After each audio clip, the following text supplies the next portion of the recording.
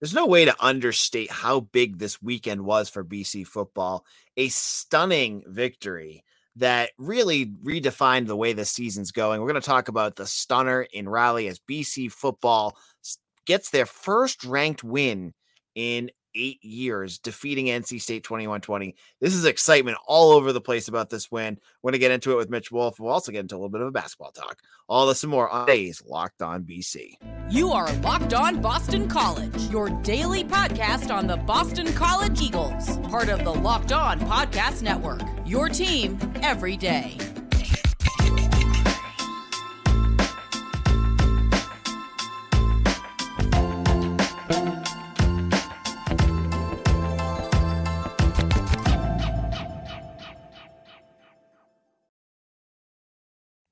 Locked On BC, this is AJ Black. Happy Monday, everyone. Today's episode is brought to you by Sling TV.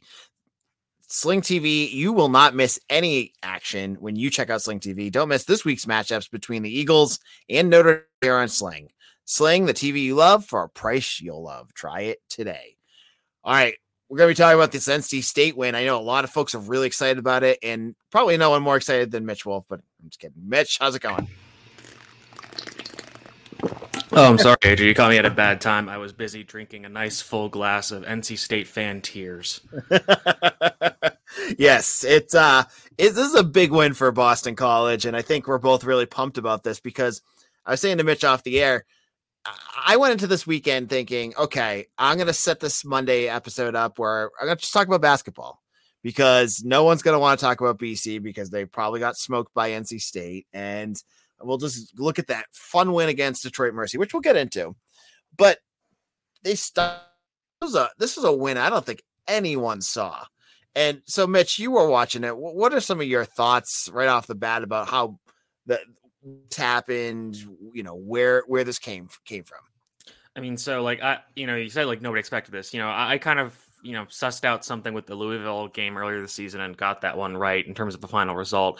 This one, we agreed that NC State was probably going to cover. It was going to be a blowout. 18. Spread was like 18 points. Maybe minus or plus or minus half a point here or there. And after the first 10 minutes of the game, it was looking like that's exactly what's going to happen. NC State jumps out to this 14-point lead. They go up and down the field, no problem, slicing up the BC defense. BC answers with a score. Like, okay, that's nice. Good thing they finally able to get some points on the board.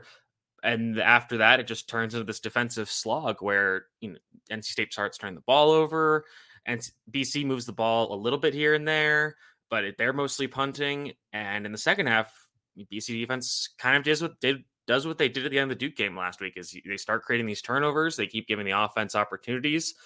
The offense generally kind of struggles to take advantage of all of them, but they get that final drive with less than 3 minutes to go, and they go down and essentially kill the rest of the clock and then score with 14 seconds remaining. Yep. And then extra point gives them the lead. I mean, it was crazy. There was really no way for me to expect this. I mean, and it's funny because the rest of the game played out about how I would have expected in terms of, BC couldn't run the ball to save their lives. They couldn't really pass protect much, especially when NC State blitzed. And on the other side of the ball, NC State moved the ball decently well. Even after those first two drives, they got into the red zone a few more times, kicked 2 field goals. They went for it on a 4th down to try to, kind of end the game with a touchdown, or not put the game away essentially. But BC did stop them. So, up until really that final drive, you're kind of thinking, okay, this is kind of going the way you expect, and you're getting your mind ready for thinking, okay, well, BC is just going to break my heart again and screw us in some major way. And at the end of the day, they actually came through and won the game, which was crazy. Yeah, I mean, at the end of the day, like I was saying to Mitch, I needed a weekend off from BC football. And I was like, this is the weekend I'm going to go. I just had no expectations. I'm going to go with my kid. I went to the Children's Museum, which, that's an experience in itself. And I listened to the first half in the car on the way home and then watched the second half when I got back. And this game, I think was sloppy. It still was sloppy, but it showed a lot about this team and the potential for the future in the way that they played. And yeah, I think folks need to chill a little bit on the Emmett Moorhead talk. I think he had a good game, but he definitely looked like a freshman out there at times, which is fine. he's going to do that. But Joseph Griffin Jr. had a big game and was playing hurt. Apparently, not really. I mean, he had. I think they didn't even target him really until that touchdown throw. It was right. Crazy. Yeah. Well, he had the big catch at the end. Yes, yeah, exactly. But I mean, other than that, he was pretty much a non-factor. And it was so funny listening to the announcer saying for that entire drive, essentially, they've got to get to Zay Flowers. They've got to get to Zay Flowers. But they went to the other guys, and I kind of they're saying that, and I totally get it. But I assume that NC State was double or even triple covering Zay on that drive, so that forces you to go to guys like Takis and Jalen Gill, and even Tomlin had a huge play, and those guys, Gill had that major gaff on special teams earlier in the half. Takis had a few drops and didn't have the best game, but aside from that final drive where he had 2 huge catches, drew the final defensive pass interference. And Gill had a bunch of really good catches in this game too, contested catches over the middle, making some big plays where he hasn't been a huge part of the offense. So that was a really cool thing to see. And you saw the offensive line, NC State wasn't really rushing. They were only rushing 3 guys. They were dropping a lot of guys into coverage, but it was good to see the offensive line, hold up to give Moorhead at least time to try to find guys downfield to keep that drive alive. Yeah. And let's talk about Zay again. These are all things that we're going to talk about, but this win is so big. He broke, the school's career receiving record and had 2 touchdown catches. And I think it was the second one I saw that, again, you watch him make these plays and he looked like, I think it was the second week in a row that he looked like he was going to get tackled at like the 30-yard line. And he get it. Like NC State had no chance of tackling him. Talk about what he means, because, I remember when he first started and he was a jet sweep guy and, a guy that he could just kind of move around a little bit, but now he's leaving Boston College as their leading wide receiver. Yeah, it's an incredible transition for a guy who has worked really hard at his craft every year. He's gotten better every year, even though last year, you couldn't really see it as much just because the offense struggled to consistently get him the ball. But this year, this year where they're still having some issues getting him the ball consistently, you're seeing the fruits of those labors come through. Last week against Duke, some people put up this play where I think it was on the 20-yard rush by Alex Broom, where Flowers was, blocking aggressively downfield for the whole run. And, for a guy who's 5'10" on a good day and 175 pounds soaking wet, and he's absolutely blocking the hell out of his defender 20, 30 yards downfield. That's something that you're not going to expect from a guy like Zay Flowers.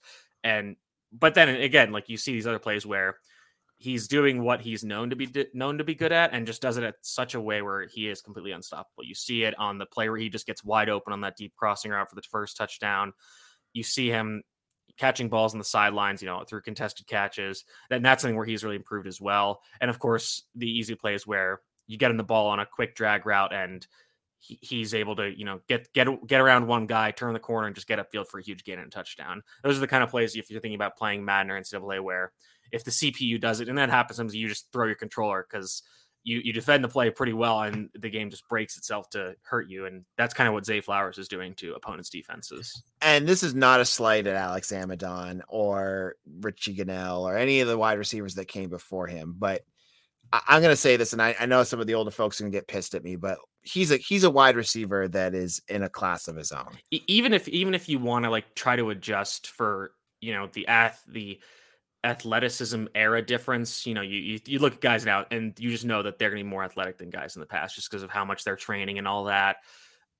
I just don't think, and again, I haven't been a BC fan for as long as some people, obviously, but I don't think there's a legitimate argument you can make where, because Zay Flowers, aside from maybe being okay, he can't do some of the things Joseph Griffin can do in terms of, being a vertical contested catch receiver where he's, fighting with a guy at the catch point to make catches. Maybe he's not as good at that, but he's really now coming into his own where he can be a complete receiver. And at the next level, I don't think he's going to be able to be all of that just because of the improved quality of NFL defensive backs. He'll probably be relegated as more of a slot player, but watching him, and the color commentator, Roddy Jones, comments on it saying, he reminds me of Deebo Samuel. And I thought that was a bit lofty just in terms of the size difference between the two. But if you think about some of the guys, maybe like think about some of the guys in the Kansas City Chiefs offense, your Mecole Hardmans, your Kadarius Tonys, these guys where they're just so fast and so quick in the open field that you have to find ways to get them the ball because they can be so explosive for your offense and turn plays that another receiver would gain 2 or maybe 5 yards. They can turn those into 15, 20 plus yard chunk plays. And that's just a extremely valuable skill to have on your offense. All right. We can keep talking about Zay, but we have to keep this rolling. In a moment, I want to talk about how big of a win this was. I want to talk about and really look at how important it was and where this puts BC moving forward in the future. But let's talk a little bit about inflation. Inflation has all us thinking about different ways to cut back, whether it's driving less, dining out less, or buying less from the grocery store. We can all agree there's nothing fun about less. That's why I started using Upside. Upside is an incredible app for anyone who buys gas, groceries, or dines out. With Upside, I don't have to cut back because I get cash back on every purchase. To get started, download the free Upside app. Use my promo code LOCKED and get $5 or more cash back on your first purchase of $10 or more. Next, claim an offer from wherever you're buying on Upside. Check in at that business, pay as usual with a credit or debit card, and boom, you're going to get paid. In comparison to credit card rewards or loyalty programs, you can earn 3 times more cash back with Upside. Upside users are earning more than $1 million every week. It's such an easy way to save money. And that's probably why they have a 4.8 star rating on the App Store. Download the free Upside app and use promo code LOCKED to get $5 or more cash on the first purchase of $10. Again, that's $5 or more cash back on your first purchase of $10 or more using promo code LOCKED. All right. I was told we weren't allowed to talk politics on the show. I know, right? Well, when the advertisers want to, it's a little different, right? So this was a big win, and a season that I think many of us had just assumed was gone, and it is. I mean, it is for all intents and purposes, it is gone. But this seems like, you obviously you want your wins against your UConns and stuff, but this win just seemed really big. And it could all go to the fact that BC hasn't won against a ranked opponent in 8 years, that Jeff Hafley hasn't had a marquee win in 3 years, that you have all these young guys doing all these good things. Mitch, talk about like what this win means to the program, because it seems like it means quite a bit. I think it's huge because I think the biggest part of what it does is it's kind of seizes that downward momentum you had this program going through towards the end of this season. You kind of save what was, like you said, a lost season. And again, the season is lost in terms of you're not going to make a bowl game unless, if they went out, maybe, but definitely unlikely. So you're not going to have that postseason bowl game win to, carry momentum into the next season. But what this can do is, arrest that down momentum in terms of, getting guys in the building. And I think that's the thing that Jeff Hafley was talking about so much, is that these guys didn't want to quit. Like if this team had quit, they wouldn't have won this game. And you saw that on, I would say, both sides of the ball. Even with the offense struggling, they kept trying, they kept going at it. They were still trying to make plays. And a team, like I was saying, like a team that had quit wouldn't be playing this hard towards the end of the season. That again is lost. So, and Hafley spoke about that as well. He's saying, I've seen how hard these guys are working, and things just haven't broke their way. Guys, certain guys haven't been executing. And he says he put some of it on himself. Like we're not coaching well enough, and we're not putting these guys in good enough positions to play. He talked about how he wishes he had played Dino Tomlin more earlier in the season. That, stuff like that. So he'd be saying, like, I trust these guys, and I trust the players on this team, that they are working hard. They do want to win, and they are doing everything they can in their power to win. And sometimes just things aren't breaking their way. So, but this one, you finally get that you're positively rewarded for the hard work that you are putting in. And I think that to kind of break the fall of this season with this huge win is massive for this program, massive for these players. So it's just really great to see overall. And if you're out there listening, leave your thoughts in the comment section as well. We'll read some of your comments later on. If there's anything that you're thinking, if you're excited, if you don't really care, just leave your thoughts down there as well. And I think another big point too, and this is more from where I'm at, obviously as 247's BC publisher. this is big for recruiting, and I'm going to have an article up on Eagle Insider later today about what the recruits thought of this win, because you've seen it over the last couple of weeks where some of the recruits are starting to get a little bit hedgy with their commitment, and we already lost Khalil Ali. He already decommitted and probably is going to end up at Syracuse. But a big win like this really showed the future of the program and showed, okay, guys, yeah, we're not going to make a bowl game, but here's where we're aiming at. And yeah, we've had some tough times, but we're moving in the right direction. So I think recruiting is another big win. And Mitch, hey, I mean, with Syracuse really stumbling towards the finish line and BC kind of getting some mojo back, maybe that game on the final week of the season, maybe it goes in not the way we expected. Right.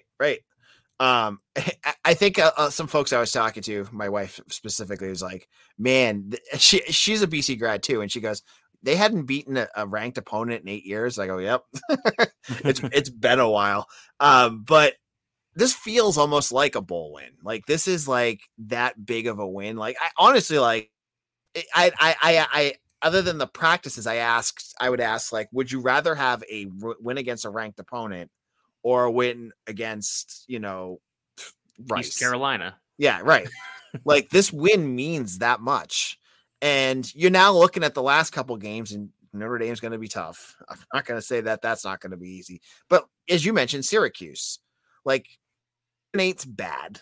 But if you win 2 out of the last 3 games, you've got some serious momentum heading into not serious. You have some momentum heading into the offseason. At least that momentum is better than the momentum you would have had if you lost all 3 games, essentially, like finishing the season where essentially, like, what would if they had lost out, their last win would have been Louisville, right? So, like, yeah, I mean, 4-8 is with two wins in the final 3 weeks is miles ahead of 4-8 with 2 wins in the final 3 weeks is miles ahead of 2-10 with like 6 or 7 straight losses. Yeah, exactly. And at least you can see, like, as someone who has to cover this, I am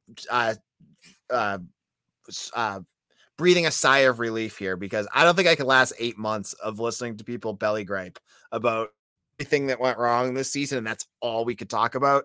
You needed some positivity here, and I'm just glad it happened. And I'm first to admit, I predicted BC to lose 31-10 in this game, so I'm not anywhere close to having any bragging rights to think that BC's going to pull this out. And I know I heard the comments of some of the coaches are halfway like, yeah, no one believed in it, and I know that they read our stuff, so I'm sure he saw what I said. I mean, it's not just us. It's I would everybody. imagine every prognosticator, whether it be on the BC side, the NC State side, the betting side, the general media side. I didn't see it on game day, but I can't imagine that anybody on game day picked BC to win this game and probably not even cover it. I don't think BC was going to be any of the panel's super dog this week. So, it's not like we were the only ones in the wrong here. Right. Okay. So I'm going to have a lot more to talk about this week, but we're a 30-minute podcast, and I have a whole thing on basketball we have to talk about. Mitch, before you go, we got a couple comments I want to get into, and both of them I think are worth talking about. Let's start with Jeffrey Griffin, who says, my favorite part of any BC upset win is reading the NC State Twitter feeds and message boards. The tears were so sweet yesterday, especially with breaking that home winning streak. Yeah, the home winning streak that they were bringing up halfway through the second quarter, like it was already in the bag, which again, it was surprising that BC won. So I kind of get it, but I thought they were talking about that a little early, given that the game, NC State had opened up that early lead, but they hadn't, opened it any wider when they started talking about it. And I think they even asked Dave Doran about it going into halftime, like, hey, how does it feel that you're about to get this home winning streak? He was like, okay, this is a bit of a jinx. And yeah, I mean, I can't really give it any other word than butthurt of how to describe NC State fans after this win, because they had ample opportunities to win this game. And, for all their belly aching about I got the flag. Want me to read you Joe Gigolo or whatever his name is? That's a flag you throw to save Clemson or Ohio State or Tennessee. For 2-7 BC, huh? On the road, huh? Unreal. Yeah, it's almost like that. Even with that argument, it must have been a really egregious penalty for them to even throw it. And on that note about the referees, if you look at the total penalties over the course of the game, BC was penalized 12 times for 97 yards, NC State 8 times for 67 yards. So a difference of 4 penalties and 30 yards in NC State's favor. So you can miss me with that crap.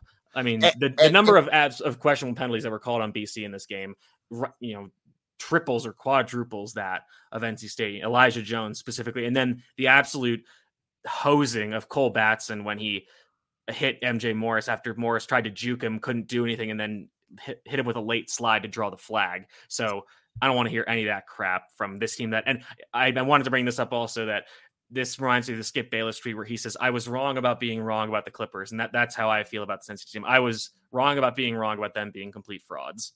And also, like, if NC State writers want to be mad at your offensive coordinator for whatever that offensive game plan was. Don't get mad at the refs. That's just lazy. Your offensive coordinator put together a terrible plan to attack BC and had every opportunity to do. I would even say, I think the plan initially, the opening script, if you will, was great, and they tore BC apart, and then a complete inability to adjust after, and MJ Morris kind of revealed himself. This is something that I hadn't checked, and this might've been because he got dinged up later in the game, but he didn't attempt a single pass outside to the left the entire game. So pretty much everything was from the left from the left side numbers over. So he was never throwing that way. It was always to his right, and very rarely threw it deep. He had, I think, the first pass Thayer Thomas, which was a very contested throw by Jason Maitre, and then had, I think, one other one, and he threw an interception deep. So, that was the thing. It was all intermediate stuff, all mostly to the intermediate right. So, yeah, I mean, NC State fans, L plus ratio plus whatever, Yep. And then we have another comment from Dan Kent. Anyway, Hafley would start Djokovic versus Notre Dame. I hope they will play for the future and continue the momentum with Moorhead. I'm wondering if the plan was for Jerk to return against his ex-team.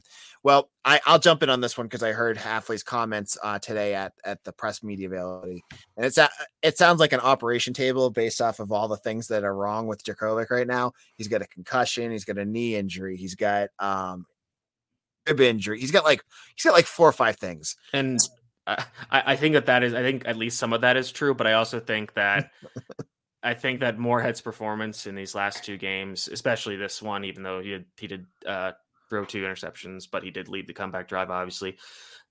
I think that gives Hafley a nice cover to not have to, switch out a quarterback who's been playing pretty well the last few games. Although, and I think that if Djokovic was healthier, I think that would be a matter of discussion, because I like giving him that opportunity to start against his former team. But with how Moorhead has played, and I have to wonder, maybe if Moorhead doesn't lead that touchdown drive and BC loses the game by touchdown, I wonder if there is a legitimate debate about starting Djokovic. But because of how the game ended, I just really think there isn't a way you can go back to Djokovic. Not meant to be a slight against him. Just, you got to ride the hot hand at this point.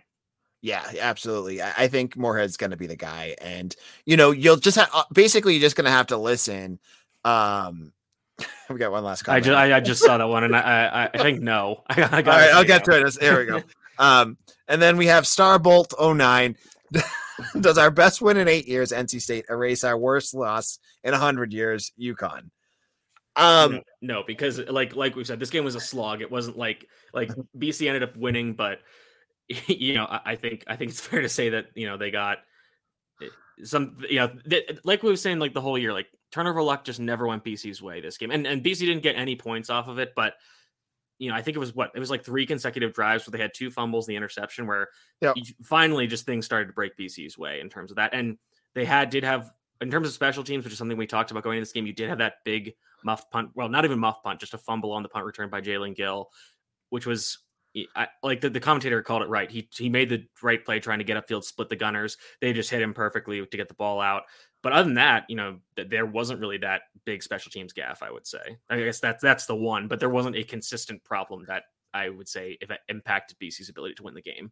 And I'm going to go ahead, and I hate saying this because I've made a career out of beating on UConn, but I don't think this UConn's the worst loss in a while, because I even in the last 10 years, they're a bowl team right now. They just beat me. And I know it stinks because it's UConn. You don't want to lose to UConn. And believe me, I'm not discrediting that. I'm saying there's I go back to 2012 against Army, that team that lost to Stony Brook the week before and then goes out and puts it was like 60 points against BC that year. There's other bad losses out there, and I think there's a lot of in between in this being the best win in a while and the worst loss for UConn, but that's my soapbox on that one. And we've got a couple, man, the comments are coming in crazy. All right, Bruce. What happens when you win. Bruce says, yeah, I know, right? The L ratio is hilarious, Mitch. Yeah, that dude just needs to go outside, touch grass. They were lucky to, NC State was lucky to even, NC State is also kind of like, again, like I was wrong about being wrong about them. I think they were able to squeak by some wins, against a Wake Forest team that's kind of collapsing. They had a close win against Virginia Tech, who, is rivaling BC for the worst team in the ACC. And yeah, watching the game, it was just clear, like, this NC State team is not good. If they were good, they would have been able to score more points and they would have been able to win this game, because BC has not been playing well up into this game, but their defense BC's defense made a lot of plays that gave the offense more opportunities to at least do something. And again, just put it succinctly, NC State had plenty of opportunities to go out and win this game. And despite having 30 to 40 fifth and sixth year players on senior day, they couldn't do it. And that's the bottom line.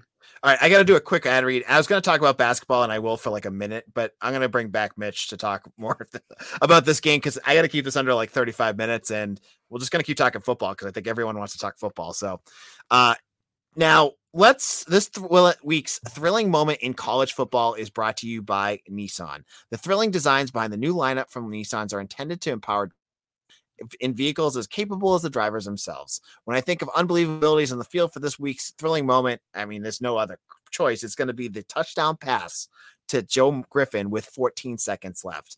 BC drove down the field. They were down by a touchdown or 5 points, and come back 6 points and come back and win 21. A great one-handed catch in the end zone by the big freshman from Springfield Central. Now, the segment has been inspired by the thrilling new designs featured across Nissan's new lineup of vehicles. Pursue what thrills you all in the new Frontier, Armada, or Pathfinder today. Available now at NissanUSA.com.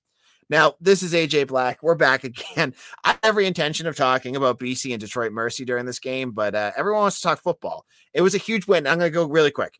BC had a great win on Friday afternoon, in a matinee game against Detroit Mercy. If you didn't get a chance to catch the game out, you really need to go back and watch that. Mason Madsen hits a big shot at the end of the game for the Cardiac Eagles. It was a win that I don't think anyone thought was going to happen near the end. It just looked like they were not hanging on. But for the second straight time, BC looks like a team that is finding ways to win, and that's all you can ask for. But the big issue with BC basketball at this point is the injuries. Prince Aligbe goes down with an injury. Hand goes down with an injury. TJ Bickerstaff goes down with an injury. It sounds like all three are not major injuries, but that's now 5 guys in their top 10 that are out with injuries. So BC is going to play tonight against Maine, against their former assistant coach, Chris Markwood, who is their head coach of Maine now. Should be an interesting one in Conti Forum. But I'm going back to football because I don't get opportunities like this often to talk about really good things about BC football. So before we get into that, folks, if you're out there and you want great BC videos sent directly to your feed and you want to help support our podcast, hit that subscribe button right now to get notified whenever we go live and get all your BC videos sent directly to you. Just hit that subscribe button right now. It really helps. We're trying to get to 1,000 subscribers, closer every day. And I'd love you, if you're listening right now, to become another one of our subs. Mitch, let's go through some more of our comments. I want to talk to that. I want to do that last comment about basketball, actually. All right. Because I got something to say about that. So, AJ, let me read the question because I don't think anyone can listen to the pod. AJ, do you think BC's basketball team has a chance to win 20 games this year? Hell no. This team is barely beating Cornell and Detroit Mercy. I think it's good that they are winning these close games, but that is not going to last against an ACC schedule. I think this team is going to be lucky to get to 15 wins. I mean, this is exactly what happened last year, where you're getting hyped over this team that is still developing, and I feel like people are going to, lose their minds again, and then they're actually going to start losing to real opponents, and then everything's going to come crashing down again. So let's pump the brakes. Let's actually beat some bad teams comfortably instead of going through a 6 or 8 minute scoring drought until finally getting, a few shots to fall at the end of a game. Yeah, I think we got to pump the brakes real hard on BC basketball being a good team this year. But let's go back. I'm going to disagree with Mitch on this one because I think BC is really banged up right now. They're missing a ton of their guys, and the ACC is real bad right now. I don't know if anyone's been listening to some of the other results. Louisville just lost to Wright State and Bellarmine, heard of before, and have dropped to 0-2. Florida State just dropped to UCF and Stetson. They're 0-2. So ACC teams are dropping like flies in these bye games. So if BC can get healthy, and I think that's going to be the big thing with this basketball team, if they can get healthy, they're going to be in better shape. But that's going to be a big question mark, right? Because if they continue to lose guys and you have to put big minutes on some of these other kids, they're in big trouble. But if they get DeMar Langford and Quentin Post back, we'll have to talk. But I think it's too early to see. Yeah, right. And that's kind of all I'm saying too. Is like, yeah, I don't follow college basketball in general as closely, but let's get into the real schedule before we start, claiming this team's going to win the ACC or whatever. So, So let's go back to football. All right, so let's go to Jeffrey Griffin has another comment. I was having PTSD imagining Daz calling a run on one of those last plays at the goal line and running out of time.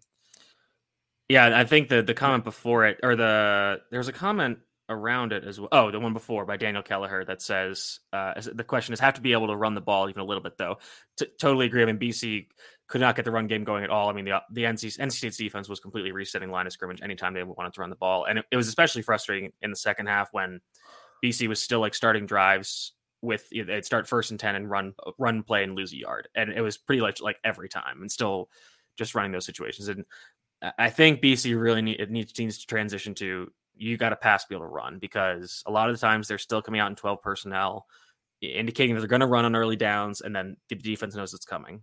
And luckily, Notre Dame's defense is good. I still would say it's not NC State good, and Syracuse's defense is definitely not anywhere near the other two. So you should be able to get some more success running the ball in the last 2 games, but I think you got to, adjust the way you're approaching running the ball, because it definitely is important, but the current philosophical bent of how they want to run the ball is just not working. And again, like the offensive line struggled a lot early on, especially when NC State would bring the blitz and use a lot of stunts and stuff, which is something we've come to expect. So, I think again, it's good that, the offensive line is still staying healthy. So they're going to get even more chemistry together, which is great to see. So, maybe they can, get back to where they were against Duke and, maybe at points early in the season where they can actually, move the ball on the ground a little bit, and that should help the offense. But again, I think they need to pass to run, at least in these last 2 games. Yeah, it feels like those times that they're just running the ball for the sake of running the ball, they're just wasting down. Exactly. That's exactly what it is. And I mean, in general, that's running the ball in early downs is you're essentially just wasting time, wasting points, and wasting plays. So, all right. And so we have another comment from Peter Caruso, who says, I don't know if BC will be bowl eligible or a top 25 team next year, but with Moorhead and Griffin, I think we'll be totally fine.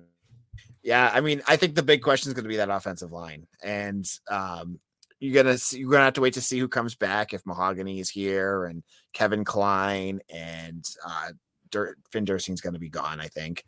Who am I missing? I mean, that's pretty much it. I mean, everybody else is still pretty young, so you're still gonna have, and then you get like a guy like Jude Bowery. Does he play more? Does he kind of replace Jack Conley, or does he slide in a different position? I mean, next year, I agree. I don't think top 25 is in the cards, but bowl eligible definitely. I mean, just look at the out of conference. And we said that going into this year, so that's a critique. But your out of conference is NIU at home, Holy Cross at home, at Army, and then home against UConn at the end of October. And luckily, those first 2 games, like you're playing a MAC opponent at home, and then you're playing an FCS team at home. So unlike this year, where your week 1 was, playing another Power 5 team that, again, not very good, but Power 5 is much different than FCS or even MAC. And then on the road, short week against an ACC opponent. So this next year, you've got 2 very winnable games start the season, both at home. And then, your ACC schedule, you've got Florida State, Virginia Tech, Miami, and Virginia at home. And so Virginia Tech is going to be still doing a rebuild. I think that's a likely win. Miami's a dumpster fire right now. You got to think they'll improve next year, though. Virginia also a dumpster fire. I mean, if you saw how they started that game against Pitt, I mean, it was like one of those glitch in the system games. You're like, wait, did this actually happen? But, so if you win your non-con schedule and you can beat the 2 Virginia schools, that's 6 wins. And then, then you've got, like I said, Florida State at home, and then you've got road games at Louisville, and you'll have to be facing Louisville finally without Malik Cunningham. You'll be going to Syracuse, who, they might be missing Sean Tucker. You've got at Georgia Tech, who's going to have a new coach, and they'll be in a rebuilding year, and then at Pitt, and that's probably going to be a decent game. So I think bowl eligible is definitely in the cards next year, and I think Emmett Moorhead and Joe Griffin are going to be a huge part of that. But getting to top 25, I think that's a little out of reach. Yeah, and I think I'm having technical difficulties right now. I can do some. So we got Chris asks if BC pulls off a 5-7 season, do they deserve a bowl game after what they've been through the past 2 seasons? I think that I initially disagree. I initially said no, they don't deserve it, but that is a good point about the last 2 years. But I still don't think they'll get one, even though they do have the APR thing to help out. But I think Hafley might be wise enough to say, like, we're not going to try that. So, and I think I've read that they have. It looks like they're going to have plenty of teams to fill it, and there's a team in stores that is that even if they win 6 wins, aren't technically a lock to make a bowl game, which I thought was interesting. All right, we got a lot. I got to wrap this up, guys. So we're going to probably close down the comment section in a second because you guys have a lot of good things to talk about. This is what I love. This is what I've been missing. I was hoping for the season, and a lot of good talk instead of when are you going to fire Hafley? When are you going to fire Hafley? It's been like the last 6 weeks. So what's Tomlin's role in this team the last 2 games next year? I think he's going to be one of the probably the starting wide receivers. I think BC next, and you can disagree with me. I think BC going into next season is going to go with Griffin, Tomlin, and probably Lewis Bond and Dante Reynolds as their probably top 4 wideouts. Yeah, I would agree with that. I think in terms of, I think Tomlin's going to be probably the starting Z. He'll essentially take over Zay Flowers' role. You'll see Joseph Griffin be the X, and then figure something out with the rest of the guys who's the slot receiver. You're probably going to see BC, I would imagine, do a little more 11, maybe even 10 personnel next year, because I think they're going to kind of be going through an overhaul at the tight end position in terms of, Jeremiah Franklin and Hans Lillis being the 2 starters. So you might see a bit of a changing of the guard there. But I mean, the guy just makes plays. That's really what he does at this point. And he's making, all these like contested catches, which is great to see. I think it'll be interesting to see next year when he is, a true starter and like a primary target of this offense. We'll see how he responds to that promotion. But I mean, I think you're going to see his role expand. I think it's interesting that you're seeing, you saw Joseph Griffin not really play as much for the rest of this game. And like you said, he might be hurt, a little banged up, but you saw Jalen Gill get a lot more reps as an outside receiver as opposed to a slot receiver, which I thought was interesting. Yep. And you really saw him, Zay, and then Tomlin kind of all rotate in and out of the slot, which was interesting to see how they divided that rotation. And I'm going to jump in on this one. Is there any speedy and explosive receivers who are uncommitted or transferring? Please come to the Heights from Peter Caruso. There is Nate Johnson. And I'm going to tell you right now, if someone was asking me about like a speedy wide receiver, if Jaden Williams is not going to be the starter next year, Nate Johnson is a wide receiver from Florida who's committed to BC. I just actually talked to him tonight. He's still committed. He is fast. And I keep hearing from scouts, this is a good kid, kind of like Griffin, that's probably going to crack the 2 deep pretty quick.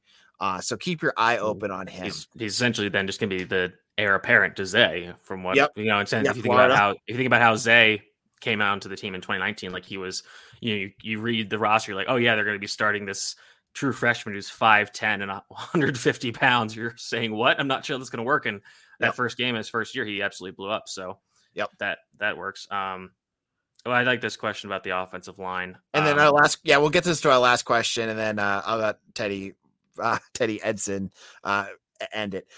Dan Kent says, what should BC do about the offensive line during the offseason? I think that's the big question for next year. Should we hit the transfer portal, and is Mahogany transferring out? Mitch, I'll let you give your thoughts on this one. All right. So the last part of the question is kind of the most concrete. There's been some rumors that there's been some rumors about it. We can't really confirm anything. I think there's a chance he comes back. And if he does and he's healthy, he's obviously a starter. In terms of the rest of the line, Ozzy Trapilo at left tackle, Drew Kendall at center are still starters. So you've got left guard and then right tackle. And you assume that Kevin Klein is going to come back, probably lock up that right tackle job. He wasn't super impressive in 1.5 games, but it's 1.5 games.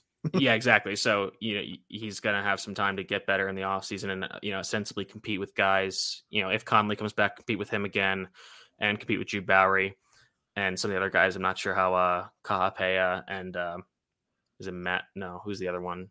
Reagan. I was going to say Reagan, yeah. Compete with Reagan for that spot maybe. And then left guard, you got a lot of guys you can plug in now. You got a lot of guys with experience. Ideally, if Klein does win the right tackle job again, you can maybe plug Conley at guard. And if he can stay there, maybe he finally takes a step forward into being a competent starting off AC offensive lineman.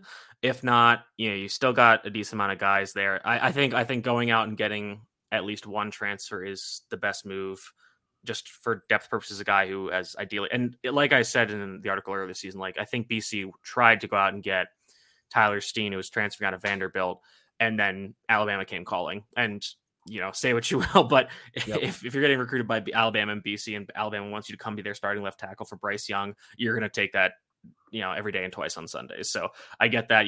I think you're going to see Hafley be more aggressive in the portal at that position, even though I think he does like his guys. But I think he recognizes, hey, we got to get at least one guy to come in here who has actual playing competent experience at the Power 5 level. Yeah, Jack Funk was the guy. Matt Regan is their tight end. Yes, thank you. I would say I knew because there was Sean Reagan who was here a few years ago. Yeah, so Funk is the other guy, and then they've got 2 or 3 guys coming in the next. Yeah, they got Ryan Mickow and Rounce. Yeah, Michael Krause. Yeah, something like that. So you got bodies. It's just a matter of guys getting acclimated to college football quickly. And you still have guys like Elijah Krasnovich and Kevin Pine, who I'm not really sure what happened with him, but you have plenty of bodies. It's just a matter of can they actually be competent players? So all right. I think by default, you're going to see the offensive line be better next year because I can't imagine them being worse. All right. Yeah, we got to wrap this up. I'm going to get in trouble with my bosses for having an episode that goes too long, but I'll stick with this because I think this is a great episode. I'm glad you all stopped by. Again, if you have not done so already, please subscribe to our YouTube channel. Love having all you commenters out there hitting that subscribe button and getting your comments out to us. We get some big things planned. Hopefully, if we get more commenters on board, subscribing to our channel. So please do that right now. I'll be back again tomorrow. We're going to talk about the main game. I still have a lot to talk about in this game on Saturday for BC football. Mitch, where can people find your work? You can find me at Mitchell T. Wolfe, WOLFE on Twitter. We're publishing 3 stars, should be out tomorrow. Again, unfortunately, ESPN has found my secret and it's a lot harder to take clips from games. So I'm going to have to play around to see about making those clips for the rewatch article this week, which will definitely be a fun one to do given that BC actually won the game. A lot of interesting schematic stuff that came from this game on both sides of the ball. So that's really cool to see. And I do want to thank everybody for listening. Oh, I was just about to thank everybody for listening and to me last week and follow me on Twitter because I was at 700 Twitter followers today and I'm back down to 699. So which one of you cowards unfollowed, fix yourself. All right, yeah. Make sure you follow Mitch at Mitchell T. Wolfe. Get on that. I wasn't tweeting because I wasn't tweeting as much from my personal because I was tweeting from the BC account. But when I'm tweeting my personal during the game, I get a little more feisty and in the mix with people. So for the last 2 games, you definitely want to be following me there. All right, and you can follow me on Twitter at AJBlack_BC. Thank you all for listening, and we will see you all again tomorrow. Take care, everyone, and thanks for listening.